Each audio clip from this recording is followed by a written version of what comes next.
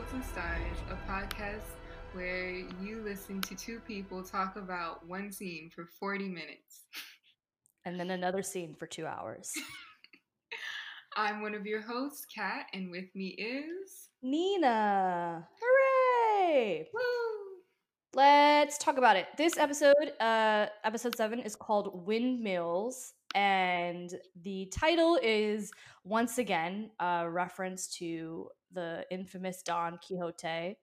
I actually wasn't thinking about the episode title until I finished the episode, and I didn't realize this is the episode that we go back to Holden's roots, so to speak. And I was like, and they never say anything about the episode title, but I made the connection actually because of something he says in season 3, I think, when he makes the reference of tilting at windmills. So the point is that this is a Holden. It's not a whole. It doesn't feel like a Holden centric episode, but it is a Holden centric episode. Exactly. And I think surprisingly also an Amos centric episode. I Nope, I I don't know. completely agree. I was thinking. But It was. as for windmills, something to keep in mind is in the book, one of the major stories has our hero attacking windmills because he sees them as giants, even though, someone tries to tell him, no, girl, Our that's hero not Holden? what you think it is. Our hero, Don Quixote. Oh! Damn. And this episode was written by the authors of the book series, Daniel Abraham and Ty Frank, which is cool. And I was curious why this was the episode that they wrote on and not like the finale, for example, or the pilot. It felt kind of random, but I guess this is an episode where a lot of characters kind of just I'm looking at my notes and I have 6 bullet points and that's it. I think this is an episode, I guess, where a lot of characters kind of just sit down and talk to each other.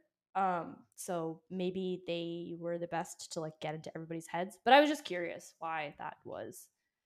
I mean, I guess, like you said, for Amos and Holden, we get kind of deep dives into the way that they think and why they operate the way they do. Which, if these are your original characters, maybe that's the moment where you want to step in. Yeah, you're like, this is my time. They're also executive producers on the show, which is cool from a adaptation perspective. I actually don't know a lot of show adaptations of books where the authors themselves really get to play a big role in it. And they're still executive producers, I think. So that's definitely rare. And that is my metadata. Kat, would you like to recap the episode? I would love to. So Miller is reckoning with the loss of his job, and he realizes that it was the center of his life and identity. He robs Julie's apartment, cashes in his life savings, and takes a one-way trip to Eros. Avasarala visits the paradise of Montana, meets Holden's mom. I almost got through that with a straight face, too. Mm-hmm. And discovers that he's a radical hippie who needs a cause. And then Aaron Wright puts out a hit on him. Meanwhile, Holden and Amos are debating morality while the crew narrowly escapes getting arrested by Martians while dealing with a spy on the ship. How was that? That was great. And it just reminded me how much doesn't happen in this episode. No, I'm being mean. It's a lot happens in this episode, but it's not an action-packed episode. Where should we start? Tell me where you would like to go. Do we want to just go straight into the crew? Yeah, let's do it. So, you know what? I will let you start on this one because I don't have much to say. If y'all can see the way Nina's eyes widen. I have things to say. Hold on. Okay. So this isn't when I was watching this 10 more minutes for me to boot up. I really saw this as an episode about Amos. I didn't have a lot to say about Holden specifically, even though the episode is about him. I didn't have a lot to say about Naomi, and I didn't have a lot to say about Alex. So if there's anything that you wrote down about those characters, please fill in, because pretty much everything I wrote was about Amos.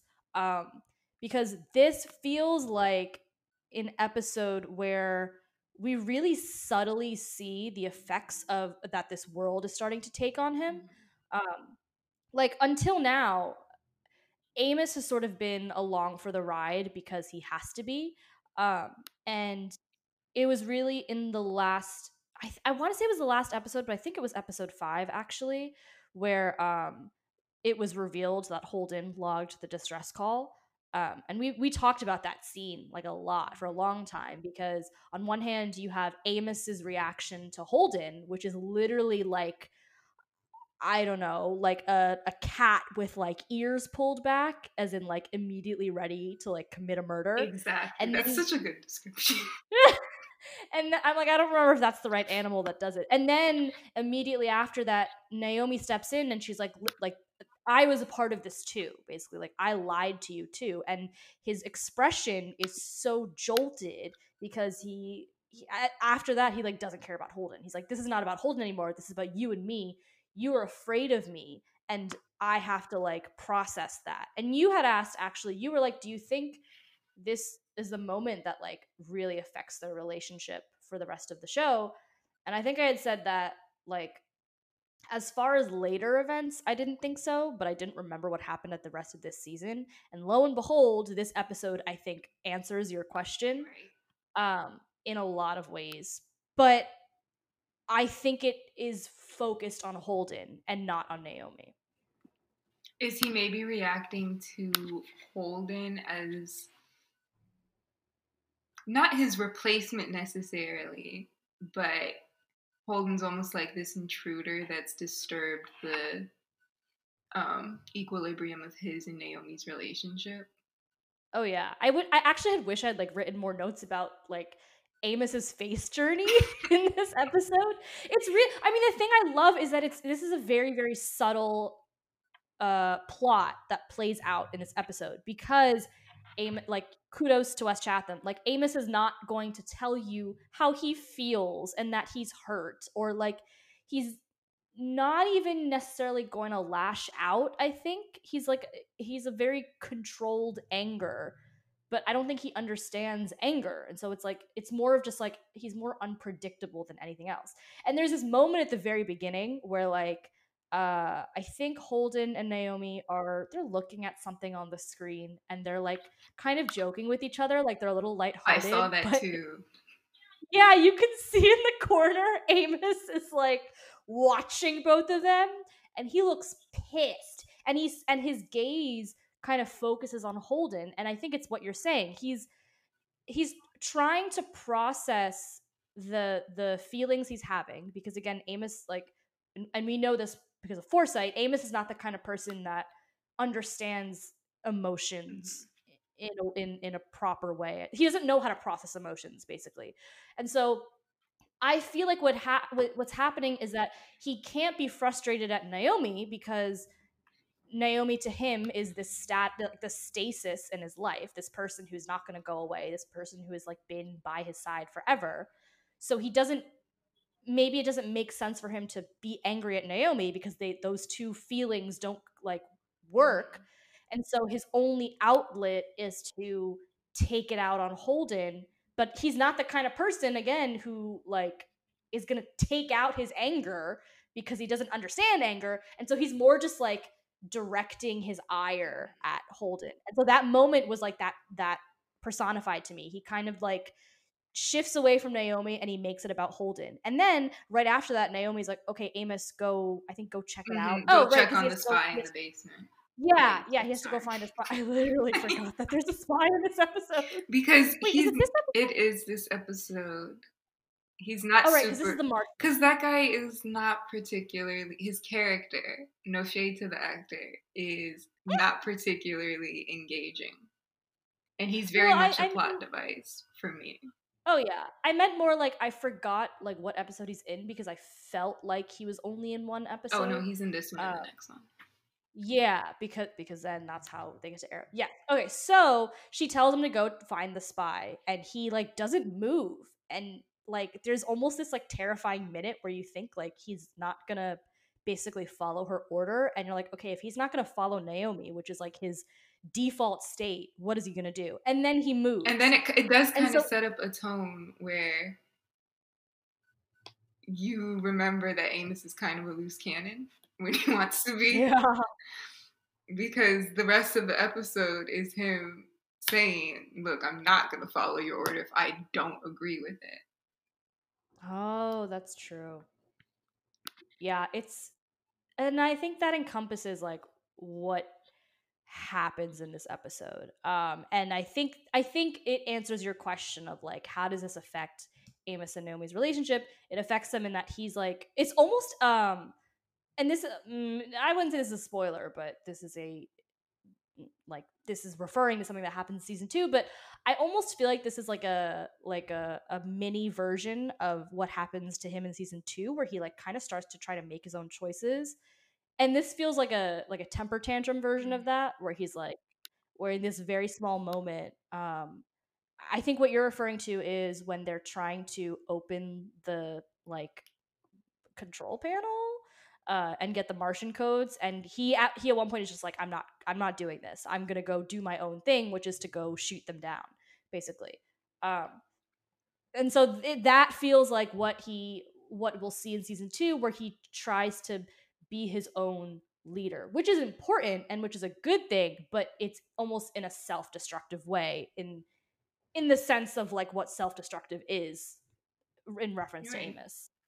I do also wonder if part of his frustration with Holden and Naomi is he sees it as his job to protect Naomi, and Holden is threatening that.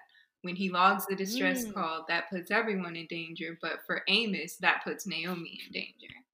And even when he and Holden are having their argument about what to do when the Martians board them, the whole thing is, I mean, it's either us or them. So Holden also, for Amos, cannot be captain if he's not going to take the appropriate steps to protect them. Do you feel like, even though like Amos is all about protecting Naomi, do you feel like it's almost a projection of his own safety? Like, does that make sense? It does make sense. I just don't know if he's worried about his own safety. Yeah. Like, it makes sense. What you were saying makes sense. I'm just not sure enough about the interest he has in keeping himself safe. Like, it's all about survival, but I think what I mean to say is like, in response, like, because I think we've like established at this point, like Amos and Naomi as the unit that they are is actually, I'm like realizing, not that healthy. Right.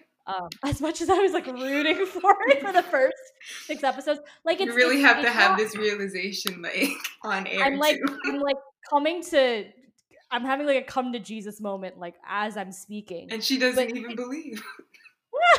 It's like, it's unhealthy because Amos shouldn't rely on someone else to be his moral compass. Mm-hmm. It's great that she was, and it's great that she believed in him, but he shouldn't have to. And then from Naomi's perspective, like, you know, that's a whole other person who you're like being, you know, Holden is like talking about putting him on a leash. You know, that's a responsibility that should not be given to that person. And can I just say, the way they talk about Amos in this episode, I'm very, very, very glad that he was not casted as a Black actor. Oh yeah, like this is one of the only moments. It would take a whole different tone. Yeah, I like, and that sounds. I feel like on a surface level that sounds fucked up. It's more like what you're saying. Mm-hmm. Like if Amos was played by a Black actor, and you have things about like putting him on a leash and calling him, I think the spy calls him kind of like an animal. Mm-hmm. All these, basically, a lot of people talk about him as someone who can't be controlled and is capable of, like, you know, like you said, being a loose cannon. And when you put a Black actor in that position, it's dehumanizing language anyway, but it's also language that reflects how Black people are dealt with on a daily basis. Yeah, there's a huge weight that comes with it. So I guess just like sidebar, unintentionally, I'm very glad that we like unintentionally, I'm very glad that we like we don't have to deal with that. But what I was getting at is, yeah, Naomi kind of like, it's not fair for Naomi to have that responsibility, and it's not good for Amos to rely on somebody that intrinsically. So all that to say is that maybe Amos and Naomi are not meant to be. I can't believe that you came to this conclusion before we even ended the first season. I'm really heartbroken. You know what is interesting? So this is the episode, I don't know if you had this in your quotes, but this is the episode where Amos talks about the churn. Yes, it is. And he's like, I like don't know how to sum it up, but the churn monologue is Amos talking about being not the good guy, not the hero, not the villain, but just like the person that gets caught up in the big war, basically. And Amos's belief is that if you are that person, you don't matter. But I'm like, as I was watching it, I was thinking about it with the context of like Amos feeling betrayed by Naomi. And I actually like, I read it as not only him talking about like your lot in life, but also talking about himself, like kind of implying that he doesn't feel like he matters in all of this. Oh, yeah, that's a really good.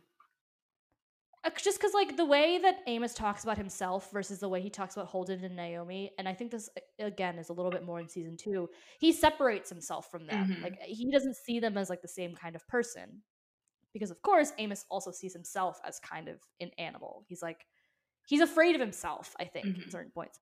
So then I was listening to his monologue and I was like, I wonder if, yeah, on one hand this is him just like kind of giving us an insight into how he thinks, but I wonder if it's also him kind of accepting that this is how he's always going to be in comparison to somebody like Naomi and Holden, who get to make those bigger decisions and who get to lie to him. I really hadn't thought of it in the context of like Naomi being of him and he's the one who is, cannon fodder. Yeah. But that is a really interesting take, and I think that it's pretty accurate. How I looked at the churn speech is I kind of related it back to Naomi talking about guys with causes. And made me wonder, like, they're kind of saying the same thing and sharing the same outlook, but from almost a different perspective, it feels like. Because she doesn't like guys with causes because they're not worried about who gets hurt in the process. But she kind of talks about it from a distance. Like she's chosen not to be part of all of that. Where Amos has really accepted, like you said, that he is that guy. Like there's no way that he can step away from. He is that guy. Interesting choice. Yeah. I agree with you. It is a good point. And I think that's all I have to say about the No, that's fine. Like it's a really good way of explaining his, nihilism. Oh wait, I did have one more thing to say. Sorry, did you have anything else to say about it? Not the churn speech. I do have just one or two other points about Amos and Holden. Then you should say Go for it. Yeah. No, I do like that they do have this conflict because last episode we saw everybody kind of come together as a crew, although Amos was the last one to come back. But it's really, you have to work to be able to be a team. And I like that this, even though at last episode ended with them on the same side, we're immediately shown that it's not that easy. They're still really different people who have been forced into this situation with each other, and Amos is the one who's making it most clear that they've been forced into this situation, which is why he takes it upon himself to, undermine Holden in different ways. Yeah, it's like when he tells the spy, "Oh, he's not our captain."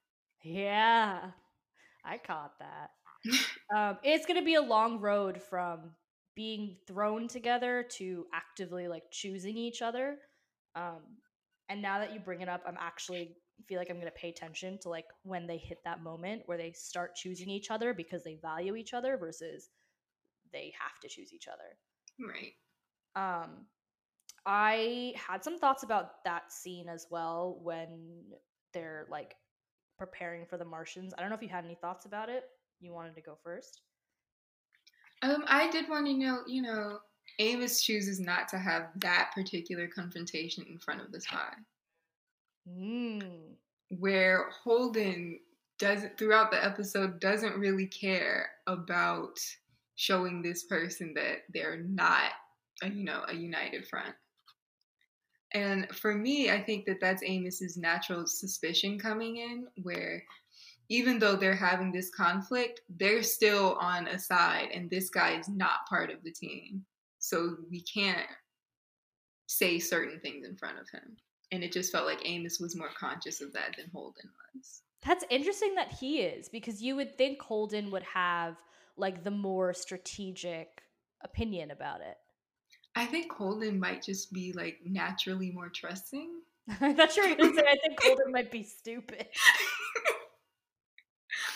I think people repeated throughout the show, people call him, too trusting or naive. And I think that that's something we're seeing jumping out here.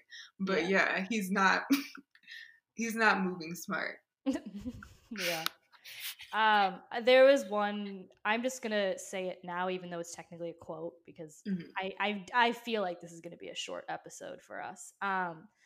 So in that scene where not Miller, Holden, there are by the way, this episode and next episode, there are so many men on this show. It really comes through in the next episode. I'm like, this is a lot. Like, let's scale it down a bit. But in this scene where Holden is like about to like cock his gun at Amos, there's this really interesting thing that Amos says, because what does he say? So Holden's like yelling at him because he's like, we can't just shoot at the Martians. A lot of good ones died for us, blah blah blah.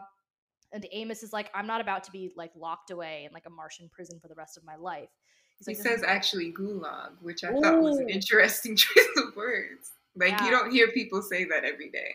Yeah, what kind of specific prison does that refer to again? East European, I think Russian. Oh. All right, Amos, what have you been through? But yeah, so Amos is like, I do not want to be stuck there for the rest of my life. And I think there's this moment where they like, it's a conflict of values, because this great quote, Amos says, a guy with big ideas wants to take on the bad guys as long as it doesn't cost him anything. And it's in reference to Holden basically being like, I'm not willing to kill these people to save my people. And I'm like saying this in the language of like the 100, because I am like currently it's September right now, so I'm in like full the 100 mode as it ends its season. So I'm thinking we really can't resist just talking about the other shows that we like. Well, I think I actually like doing it because I like, especially when it comes to genre television and this kind of section, which is like humanity centered television. I would almost call it hope punk at this point, but these shows that are about like, she already has that copyrighted, so don't jump y'all. Yeah, y'all. It was actually in a I think I first read the words in like one of those magazines that they give out at Comic-Con, and the Expanse was actually in it for a season 2 moment that we won't talk about. But okay, the point is, don't have it copyrighted. Please don't sue us. but there's this I really like when shows kind of take on the like question of like, what are you willing to do to kind of like preserve your species or to like protect your people, and is it always a good thing what you're willing to do? Is there such thing as good or bad? Like all of these kind of questions. And so just the way that this scene was framed really reminded me of that, because I feel like Amos is talking on multiple levels here. Like, first of all, he's talking about Holden as like a figurehead or a guy with a cause, which is, like you're saying, a direct callback. First of all, it's connected to his speech about the churn, because clearly he resents those people who get him caught up in the churn. And like you were saying, it's also connected to Naomi's speech about guys with causes. And so Amos is almost like parroting Naomi's feelings, but his own feelings as well about Holden and who Holden represents.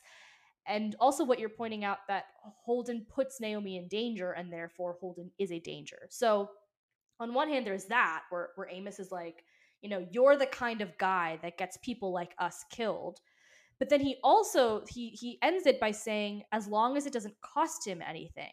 And this kind of pokes at the, I feel like, the overall theme of Holden's arc, which is that Holden is portrayed as a very naive person who doesn't understand the world as it is. It causes him to believe in very like strict ideas of good and bad. Where it's kind of like, if you hurt someone, you're bad. If you protect someone, you're good. Where it's like, there are many reasons somebody might hurt somebody. There are many reasons somebody might protect somebody. So I like that Amos is kind of poking at this thing where he's saying, like, you want to be the good guy, but you're not willing to make sacrifices when you need to. Which I think also, Whether that sacrifice be like your own innocence or sense of decency. yeah. And I like, while I'm in the middle of this diatribe, it also goes back to our conversation about what is it called? I'm actually going to go to the note right now so I have the right words. But back when Avasarala and De Graaf were talking to each other, and utilitarianism versus deontology. So the ends justify the means versus the choices themselves have to be morally correct. And I think Amos is kind of saying, you're the second thing. Like, you're only willing to make a choice if it's a good choice. And Amos at this point doesn't think like that. Amos is almost like an ends justify the means kind of person, but I think he also justifies the means regardless of the ends. I think he's kind of accepted that, like, this is the way the world works. And there's no use in evaluating the morality of my decisions. I think you're absolutely right. Thanks. Now, do we have anything else to... Okay. So moving swiftly on, I guess. But no, for real, do we have anything left to say about Amos and Holden in this part I of the really plot? do not. I literally have, like, I'm done with this section of people. Do we want to move to Urk? Yeah, let's do it. So, I struggle a little bit to reconcile the Holden that we have in front of us with Holden's family and backstory. Mm-hmm. Because his family, they're characterized as these like radical hippie farmers who are potentially in a cult, but not really. Really see that in him. And it's not that they're completely at odds, because he clearly does value life. And I think that we can see his genuine disdain or distrust in authority. I think that we see that enough where it tracks. He's not very radical. In the way that he acts. Yes, in the way that he thinks. He's pretty liberal, I guess I would say. I got the sense that by radical, like, I feel like in this world, radical means something different depending on the planet you're on. So, like, when they talk about hippies on Earth, I'm thinking about, like, not people fighting for the belt, but people that are fighting for self-preservation. Like, their whole fight was to obtain this land. And actually, when we see it, you kind of see it set apart from like some city in Montana, and I'm like, they have hella land. Yeah, they have like, y'all could have had a full-blown commune. If you ask me, they have a little bit too much land, but that's just me. No, I agree. But in a world where that's clearly overpopulated, and my guess is that land is very difficult to both get a hold of and keep. And using the context from this world where land and property is where you get and keep your wealth from. You guys look like wealth and resource hoarders to me. Ooh. Where you could have had a Okay. full-blown hippie commune and we'd really be cooking with gas. But anyway. Yeah, and I mean, like, to be fair, I don't think the narrative like tries to place them as like, I mean, like, the narrative in general never really tries to place anybody as like an absolute good, Right. and so I bet that like this is an opinion that others in universe share, Hmm. where like, yes, on one hand, like, on one hand, I think their rebellion in this case is against the is basically finding a loophole in the law, but on the other, how radical are they if they're not working toward a radical vision that goes against how Earth functions, which, like you're saying, is more of a community based style of living.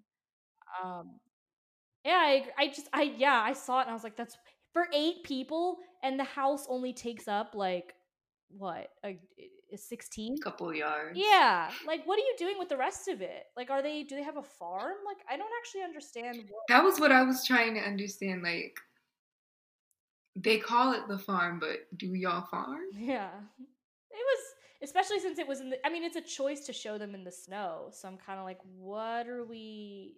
What is the importance of having this much land? And I would also love the opportunity to refer to Holden as, a farmer boy or a country boy. But I don't know if I can They really. won't give it to you. I do.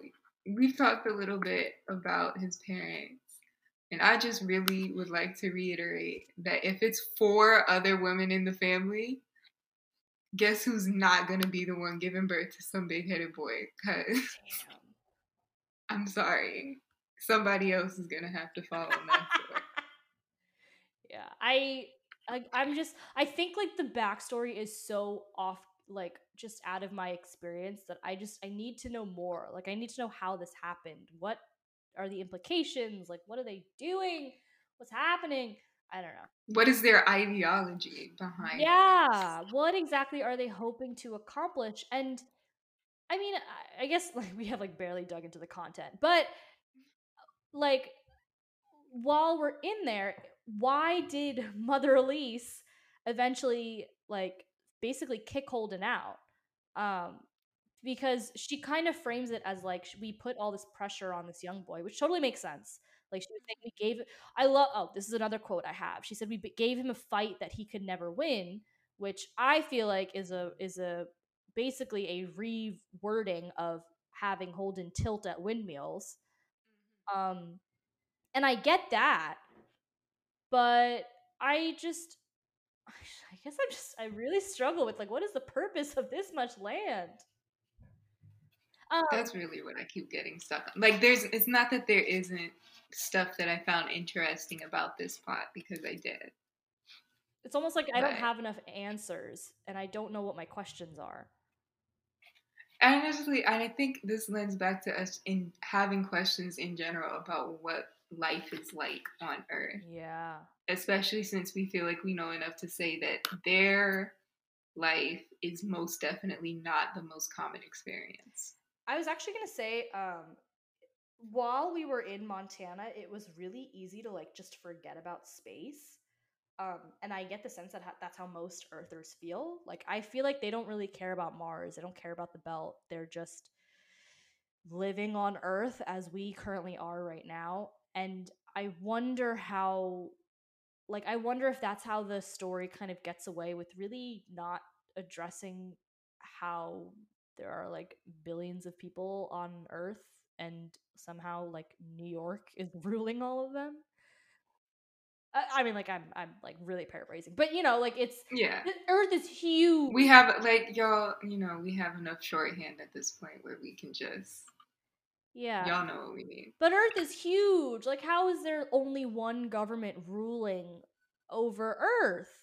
Right now, there are like, I'm not even gonna bother to count. I'm gonna give an incorrect answer. But like, there's a lot. There's Right. so, I mean, maybe this goes into the, like, with every world building that is involved in science fiction, there's always like just kind of shit you kind of need to believe in, and that's fine. And so I know if I go down this path, I'm gonna be like, how could we possibly in 100 years like unite the entire world. Maybe the world is not united. Maybe there are like quote unquote local governments.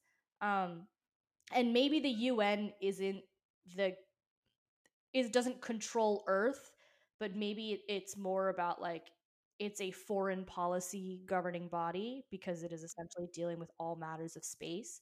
Because again, like if you're living in Montana, you don't care about the belt, but you are getting your resources from them. So maybe the UN is just responsible. Maybe the UN is just like maybe the government is more split up than it is now. If it makes sense. I mean, my guess about like how we got to this point would be we have depleted the entire Earth's resources and now we have to get to space. But if we're really going to really successfully colonize space, we need access to more money and resources than any, one country or few countries have. So it kind of became a thing where, we either all come together or, it's kaput. Yeah. Yeah, maybe it's just one extra layer of governance. I feel like my head's gonna hurt if I start thinking about it too much because I started thinking about season 4 where they talked about like grain shipments, and I'm like, how can you control agriculture if like what? But Yeah, moving on, we've gone down the rabbit hole. moving swiftly on. I thought the part where she said, Mother Elise said, he grew up thinking that he was alive because the land needed him. So, I mean, it contextualizes how Holden thinks of himself in relation to the world, in that, like, you have to have a reason or a purpose for being on, not, I was going to say on this earth, but in this world, for existing. And so, heroism for him is not like his destiny, but just something that he has to do. yeah. The way you say it reminds me. I won't say the character name. I'm like I'm still trying to gauge how much we can spoil versus how much we keep secret. But a character that is introduced in the next season and in season 4 deals a lot with struggling to find a purpose. And the way you framed it just now makes me think of that character because a lot of what that character goes through is what do you do now that you don't have the original purpose you were groomed for? You end up looking for another cause. Exactly. And Holden kind of feels like that. Like I know they frame Holden as like, oh, you just always find yourself in the middle of all this, but I think it's fair to say Holden is the kind of person who like will become, if not already, like looking Someone for who seeks it out. Yes. And I think that we could even almost say in season 1, it's still something he's kind of seeking out because, like, the can't is his failure to do what he was supposed to do to keep people alive. Yeah. And that's part of the reason why he's so dead set on avenging them. But I think finding out that he was a teenager who was regularly facing down government agents explains his relationship with authority, but why he washed out of the military, because you went from seeing the government as your enemy to working for them. Yeah. So that was always going to be a conflict. And it explains I didn't want to be the boot because he's seen what the boots look like from both sides. Not to the extent that Belters have, but yeah. And then it makes me return back to what we saw in the pilot, and I'm like, I still can't fit that version of Holden in between teenage Holden and Holden now. I'm like, that doesn't. So I think it adds to my theory that I think they weren't sure yet what exactly how to characterize him. Yeah. But speaking of the pilot, Naomi had asked Holden how he ended up on the can't, and he kind of tossed off some response like, my biggest failure in life is what led him there. So my question would be, is his biggest failure washing out of the military, or is it just like failing to do his duty for his family? Because my guess it would probably be his family. And I would also say his family. yeah, this also, I guess, kind of explains why he seems apathetic towards Earth. Yeah. Because he really wasn't concerned with Earth or people on Earth or culture. He was concerned with his family and his land. And again, like as an Earther, like, you can easily see how from a different perspective someone would see Holden's reaction and be like, well, you just like you have to just suck it up. Like we don't even get that. So again, like we this is a I guess this is a really Earther heavy episode for everybody. Yeah. That's pretty much like that's the bulk of what I have to say about that. Do you have anything? Okay, then on to series. Well, did we say? Did you talk? Did you bring up how the mom was like, "I never broke it to him that it was a tragedy," or did we? No, I did not touch on that. Oh, so I guess there is a direct reference. So maybe we should address this. There is a direct reference to Don Quixote in the show, in this episode, which basically links everything we've been talking about, intratextually. Where the mom is basically like, Holden grew up wanting to be this guy in the book Don Quixote, and she says, I never broke it to him that it was a tragedy, which kind of sums up Holden's experience. Holden is fighting this fight that he's never going to win. He has these dreams of chivalry, but he never turned the page, so to speak. He never understood what the story was truly about, and therefore he doesn't understand what the world is really like. Oh, deep. No, I really like that. Then, on to series. Not that we didn't love it in Montana. Okay, moving on to series. Do you like how we're still under an hour and we're like on the third part of this? That's a sign. And it's probably not going to happen again after season 1, so enjoy it while you can. Yeah. I was thinking, as I was watching this particular episode 7, it feels the most like a chapter in a book. It does.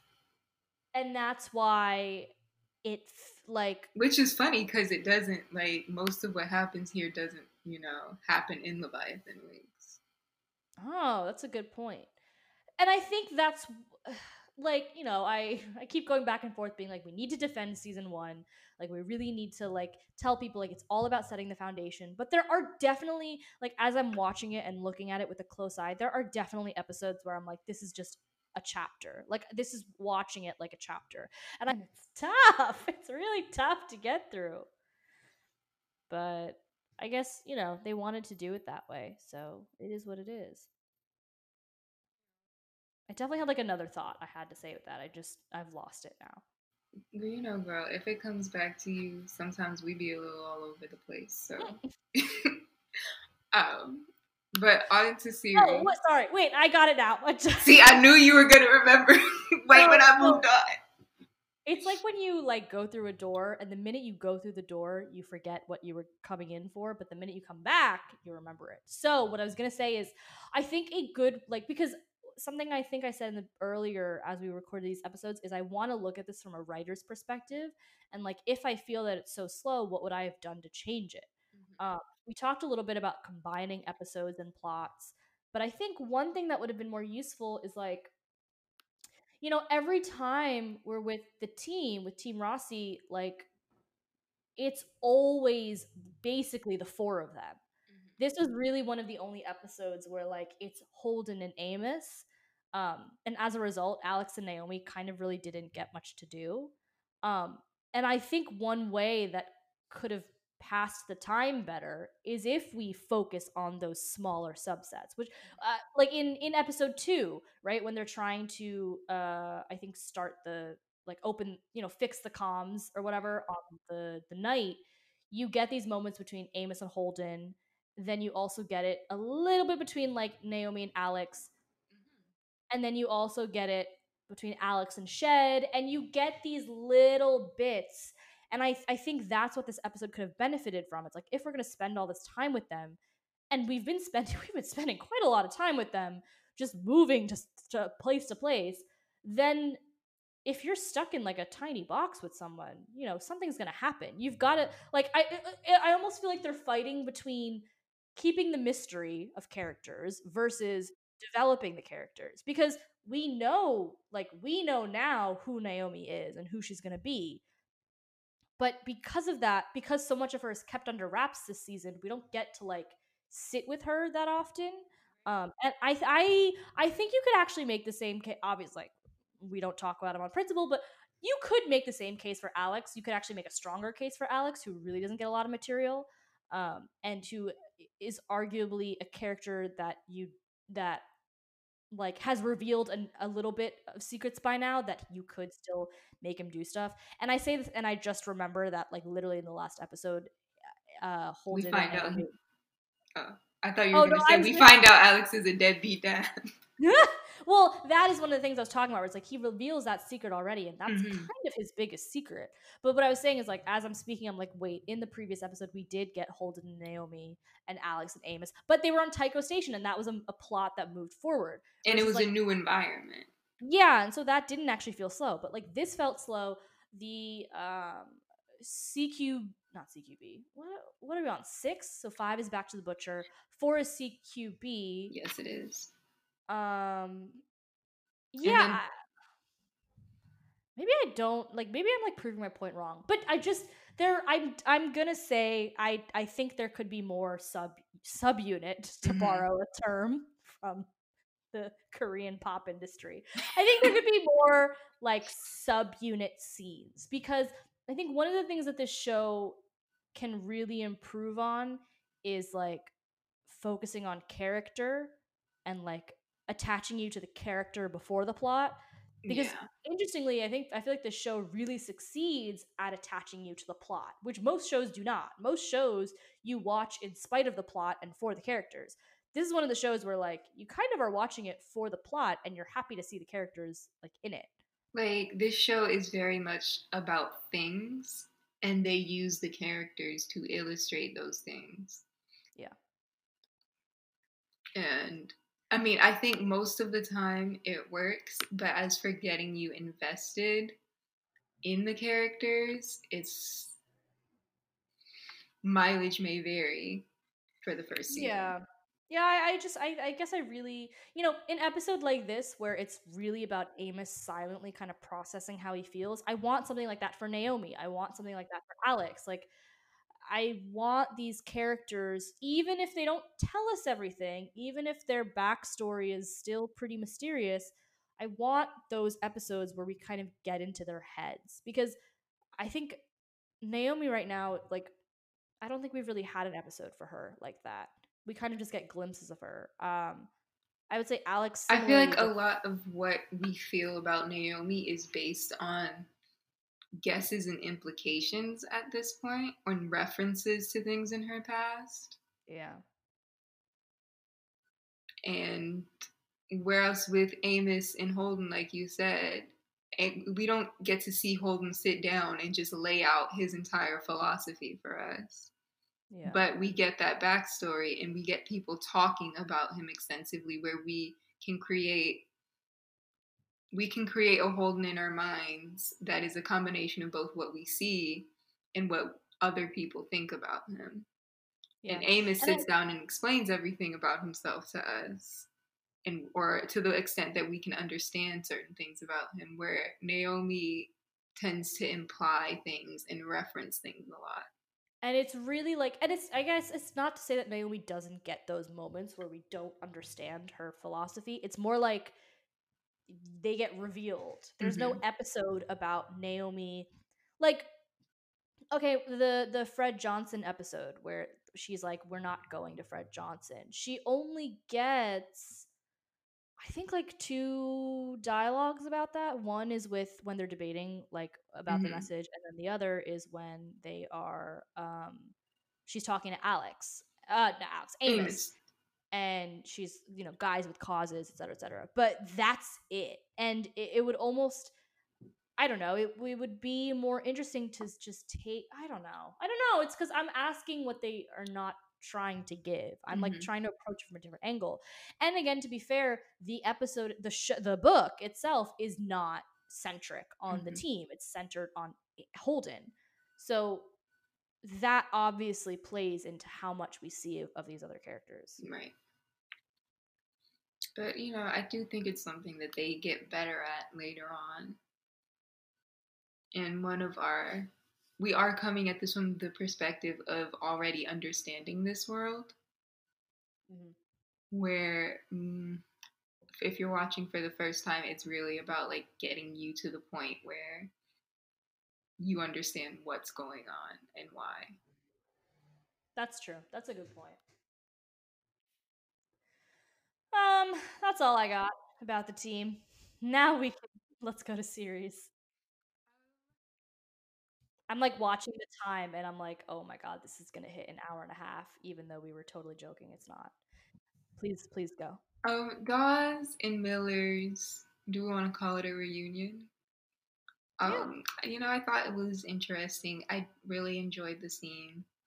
I do think it was important for Dawes to remind Miller that, you're just like any other Belter now. And that is kind of central to Miller's almost identity crisis, because he's never been off series. His job is basically his whole life, and it's what gives him the closest access to power that he's ever going to get. And now it's also been cut off from him. So at this point, what do you have left? And all he really has is Julie, so now he can fully commit himself to that. But what happens if Julie is also removed from the equation? Which is where we have Anderson Dawes asking him, we'll see what happens when you hit rock bottom. Yeah, and because you've lost everything. What episode? What episode was called Rock Bottom? Wasn't there one? Last episode. Oh, ha ha ha. And do we remember why it was called Rock Bottom? Was it about Miller? We did talk about it, and we kind of came to the conclusion that Rock Bottom was most likely about Miller. And Anderson's discussion here is a direct callback to it, where for us, he's hit rock bottom because he has nothing left. But Dawes here, through their conversation, is implying, well, maybe you haven't really hit it yet. So when are we going to see him hit rock bottom? Solid analysis. I really don't have much to say, but I will touch on a couple points. I'll just jump around a little bit. But this is the episode where like people are starting to get the same clues, if that makes sense. Like one big thing throughout the show so far is that Earth, Sirius Station, Rocinante, they've all been coming at the same mystery from different angles. And so they've all sort of been getting different clues. The fact that all the Phoebe Station stuff we discovered with the team Rocinante, but all the stuff about Mars not being involved and being framed, we really confirmed with Avasarala. And Julie in general, was all Miller. And I almost spoiled it, but the bioweapon that he talks about came from Miller. And it won't be until the next episode. Is it the next episode? When do they get on the Scopuli? Not this episode. Next episode. It is next episode. Okay. I'm like, when does anything happen? In the next episode, they sort of confirm Miller's point about a bioweapon. So one thing I noticed in this episode was the Anubis and them talking about the Anubis 1A going to Eros. And I was like, finally, Miller has a reason to go to Eros because the team is already going to Eros and everything's coming together. So I was very excited about that. The other thing that I noticed was when Miller decides to go to Eros, he leaves his hat behind. And every thought I have about his hat is very much related to future things. So I don't know if there's anything that you had thoughts about regarding his hat now. I do think that his hat was a representation of the life he wanted, or thought he could have access to. And so leaving that behind is almost his acceptance that, yeah, I really am who I am, which is just another belter. And even though this is maybe not enough to do what Dawes thought it would do, which is come running back to the belt, he's kind of in no man's land right now. Yeah, that's a good point. It was interesting because in the beginning, he's got this when he's on the subway. I don't know if it's called a subway, but that's what it looked like to me. When he's on the subway, he's like trying to record that message to Julie's dad, the like CEO of a giant corporation. I'm like, how is he gonna get your message? But he's trying to talk to him, and he says there's one line that stuck out to me. He was like, some people. He was basically saying like, Julie was a good person, and I'm sorry that like I couldn't find her, blah blah blah. And then he says like some people aren't worth saving. And I was like, damn, Miller, you've got such a low opinion of yourself. That felt like the most book Miller scene to me. Mm-hmm. I did see that line, and I did see it as him talking about himself. I do also feel like that is his general philosophy for people, but especially belters, because he not only has a low opinion of himself, but part of that self-hatred comes from the fact that he's a belter. And I think it extends to the belt as a whole. There's some people that aren't worth saving, which maybe comes back to his disdain for the OPA and them talking about saving the belt, but that might be a reach. Oh, so you think like he disagrees with the way the OPA kind of like universally is for everybody? Yeah. Spicy. So, he's so cynical. Yeah. And I do think that this is definitely a book Miller trait where he kind of repeatedly refers to series and like the belt as a whole as, a cesspool. Yeah, that makes sense.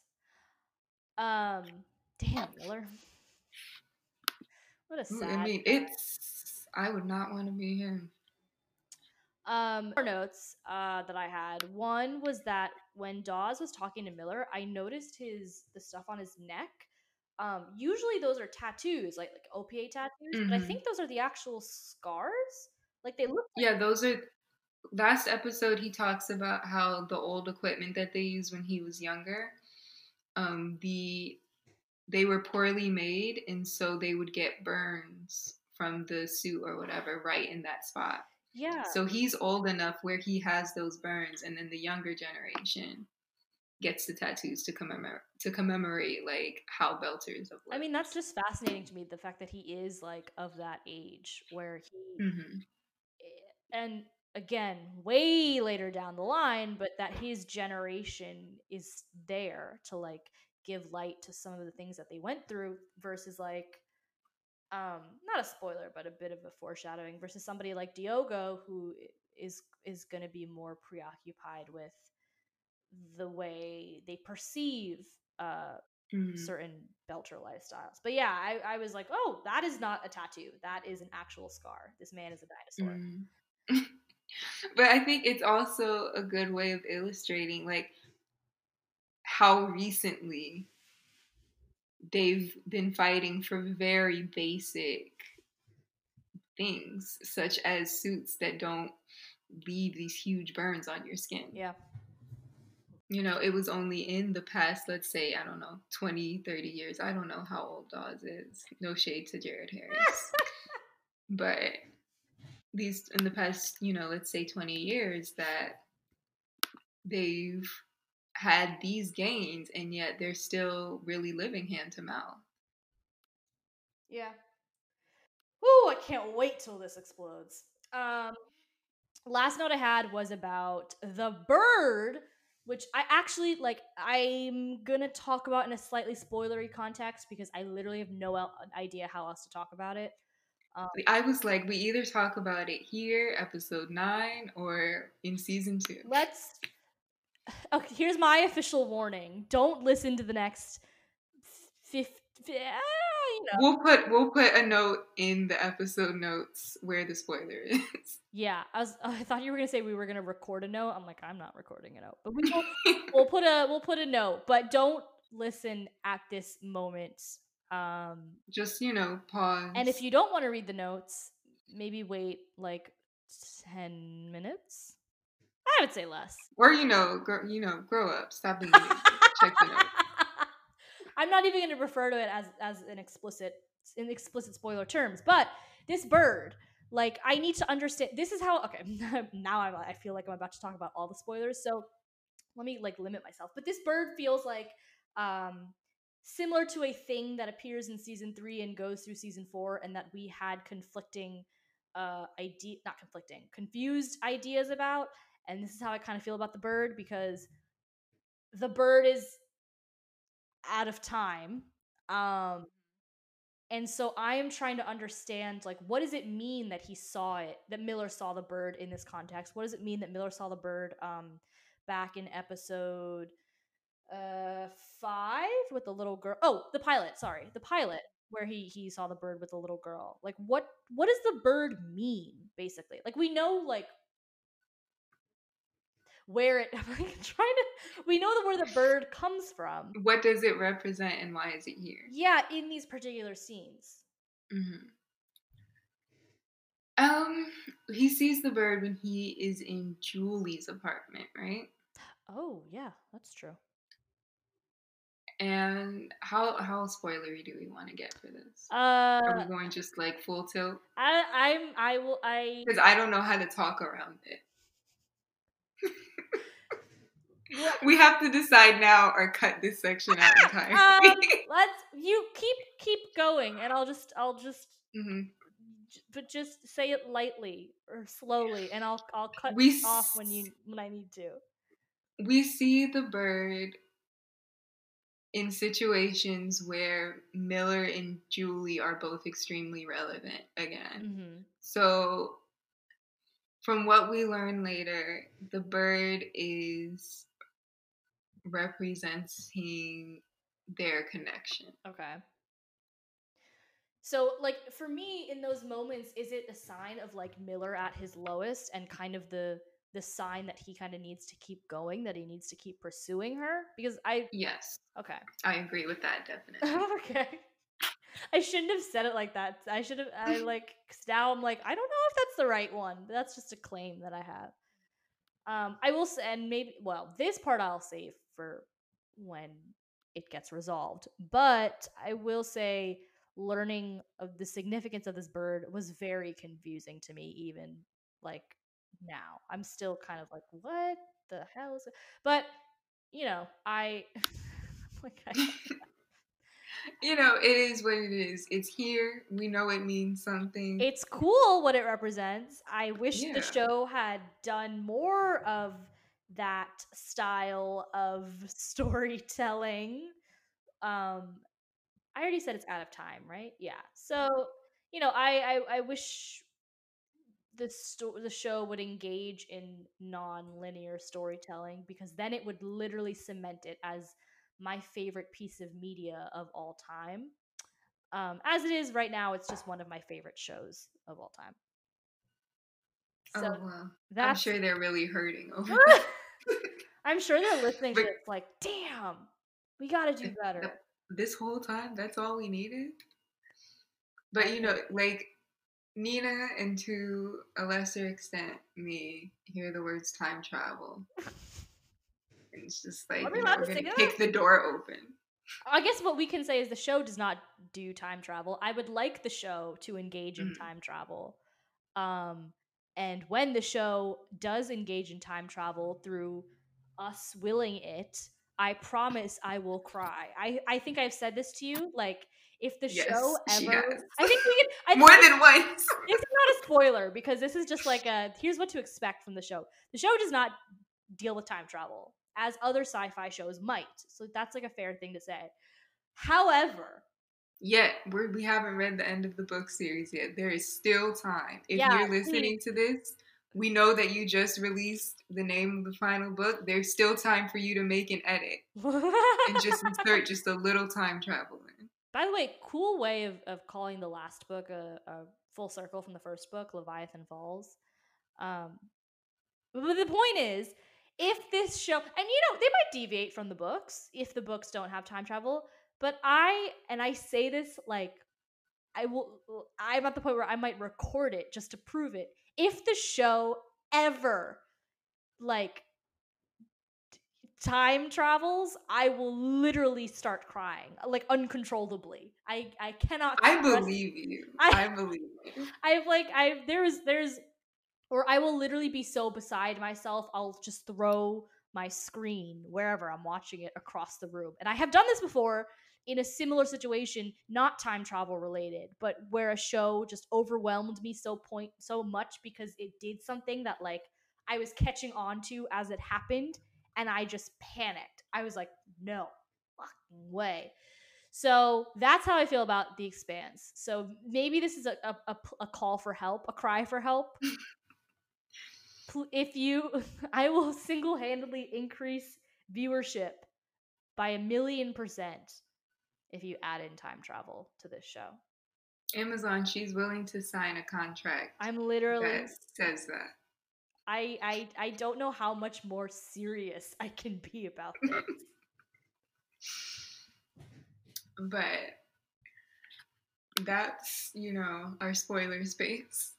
And that's it. Was that I think that was like less than 10 minutes. Yeah, it was. We're fine. And that was a pretty spoiler-free discussion, I would say. As things go, as throughout this entire recording from episode 1, I feel like every episode we're like, but that's a matter to discuss in season 3 and 4. So if at this point, you haven't gotten used to it. Yeah. We said we were going to try that too, but However, since we're on the topic, I would just like to say I did not realize season 2 gets so much crap, and now I'm moving on from defending season 1, and I really am going to defend season 2 with my whole body. I mean, as long as it doesn't come down to defending Holden in season 2, I feel like we're not going to butt heads, because me and Holden are not friends in Holden season is even 2. a part of my defense in season 2. He is in the back of my mind. I can't even, any word I say is a spoiler, so I cannot begin to let you fathom the depths to which season 2 must be defended for its quality, but it must happen. Well, that's Nina. I just want to make it clear that season 3 is my favorite. So. Did you have any more thoughts about Sirius Station? I did not. Well, actually, I had one thought, but me neither. I thought his goodbye with Octavia was nice enough, and I think that the scene, my reaction to the scene would have been stronger if I felt stronger about their relationship. Oh my god, I actually had thoughts about that scene too. Not the same thoughts, a little more shallow thoughts. They are so washed out in this episode. I was watching the scenes on Earth, because on Earth, you have Avasarala and what's our favorite general's name? Souther. I was about to call him Norther. Admiral Souther. And then you have this scene between Miller and Octavia. I'm like, because her name in real life is Athena, so I'm like fully willing to confuse the names, because they're both like of the same, or both would basically fit her. Is my point. But yes, Octavia Muss. They're so washed out in this episode. It felt like it was even more than previous episodes, and that is something I'll actually criticize the show on, because you got to learn how to light people with skin darker than a peach. Well, I mean, to be fair, eventually they do. They really deliver. But sometimes it's painful. Like, I just can't ignore it. It really is. I was just watching because I was watching on the only legal streaming service there is, obviously, Amazon Prime, and they have the X-ray thing, and they showed a picture of the actress Athena. I forgot her last name. I think it's just the K. And I was like, is she Greek? I think so. That's besides the point. And I was like, she's gorgeous, and she's like glowing in her headshot. Like, why can't we see? I was so heated for like for this like 3-second scene. But I think she's got a role in something else. I was snooping on her filmography. Oh yeah, they really did my girl dirty. Damn. Marga. Who's Marga? I said my girl. Oh. Sorry. I'm like, what? I was like, what is she? I'm like, what? Okay, I promise to enunciate. That silence sounds like we're like staring at each other. To be fair, I was like, what? I was staring too, like, what? Yes, they did her dirty. So here's if this was airing live, I would say please light your characters more fully. But since they have learned, thank you for learning to light your characters more fully. I appreciate it. Sincerely, somebody who would look absolutely terrible in that environment. Ooh, good point. That's my last. Yeah, that's. I think we wrapped up our thoughts for that. Just for a quick book note, I only do the book comparison when I feel like it's relevant to what we're talking about, or if I feel like we have time. But Fair. I do want to have this quote here from Miller sometime after he gets fired and he's preparing to leave Sirius.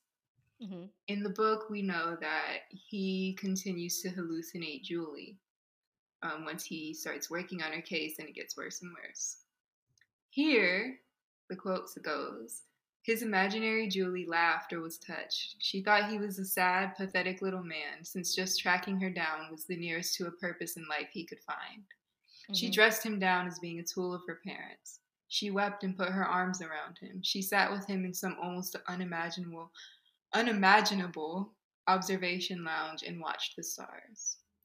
So I think that's relevant not only to this episode, but last episode, where we were kind of concerned about what Julie would think of Miller, and this kind of confirms for us, at least in the book, that he has a level of understanding where he believes that at least some part of her would really dislike him. Aww. And that's, sad but true.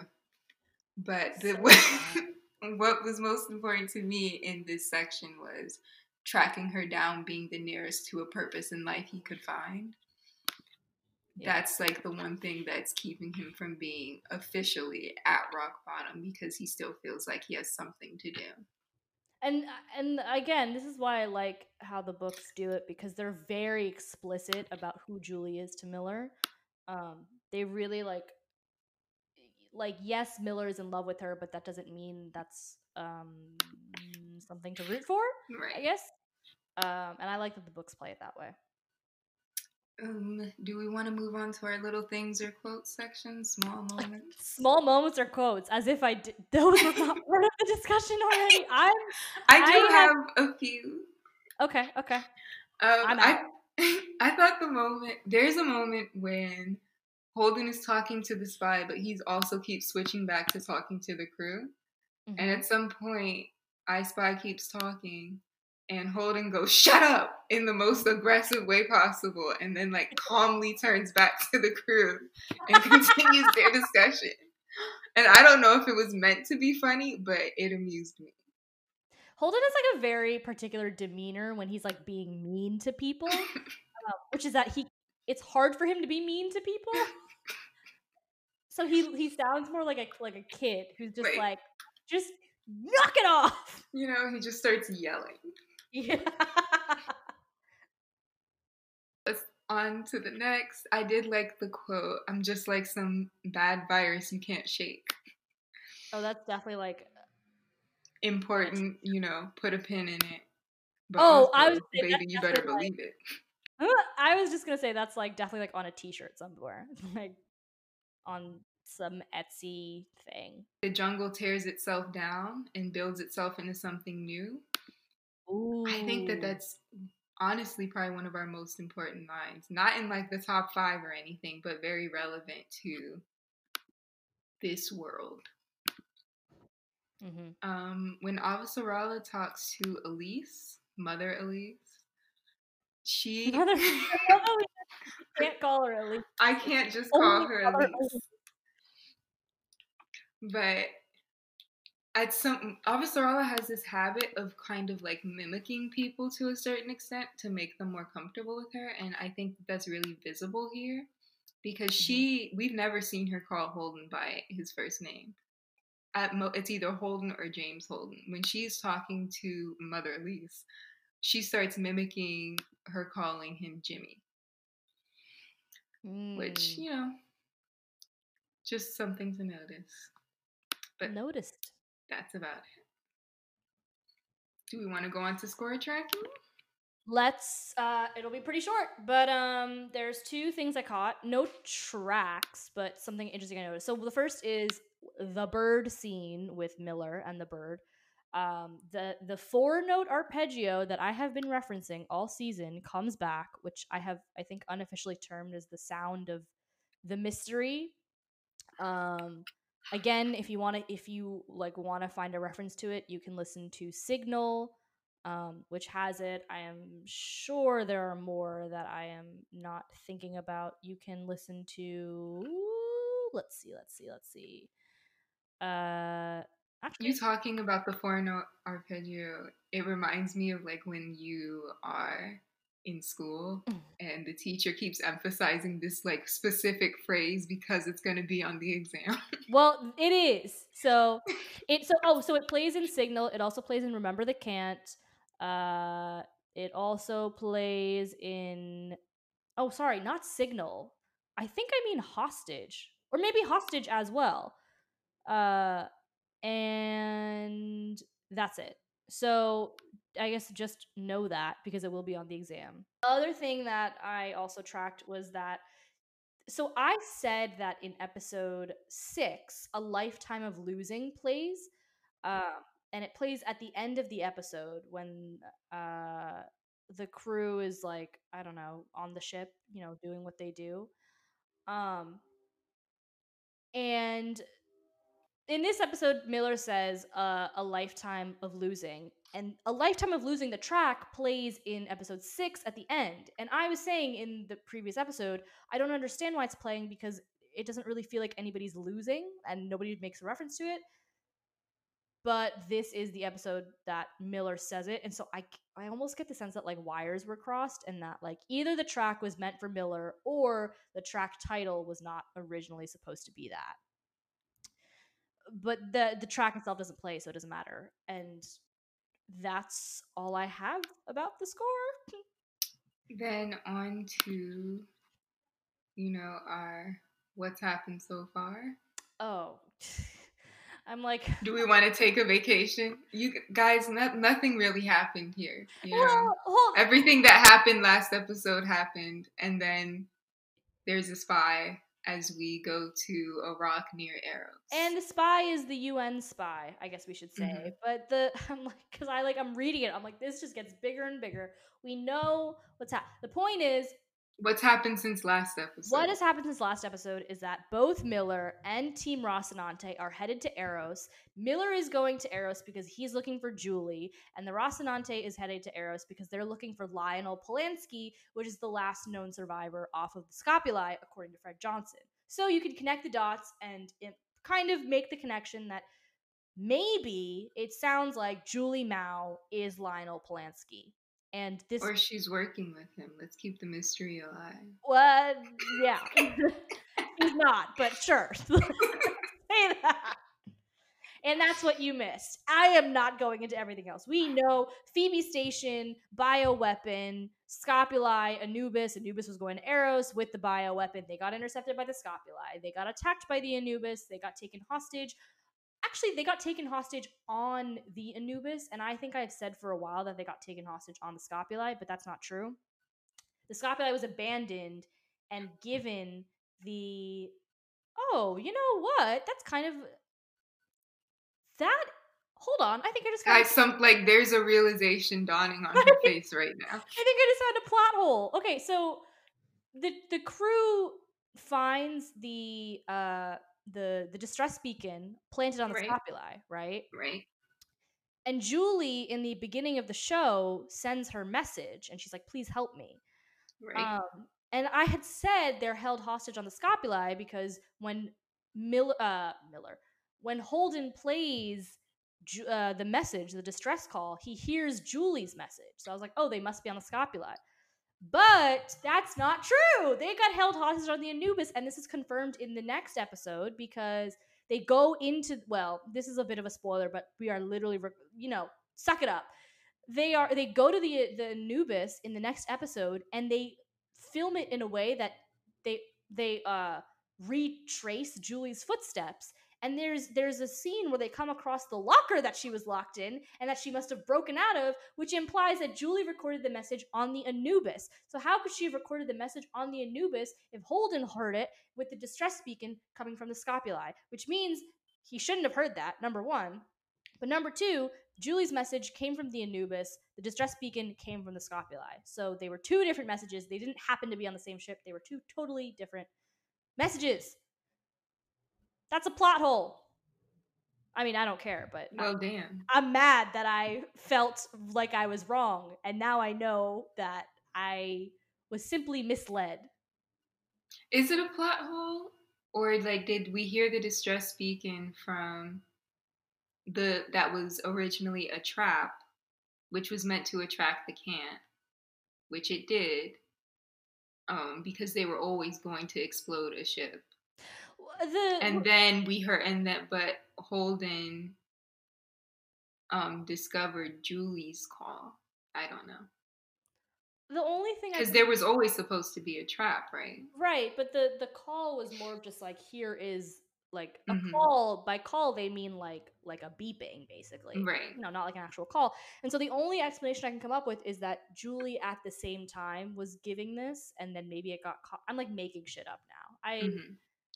And like now that I've caught this, I'm like, this has to be wrong, and so I refuse to believe like there's an explanation for it. I just firmly am like, I don't know.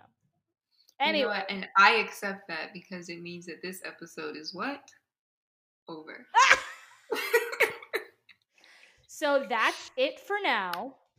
We will see you in episode 8 titled Salvage. And I don't know, Kat, you usually end this, so maybe you have something to say. I mean, yeah, no, we'll see y'all next time. Bye. Love y'all. See ya.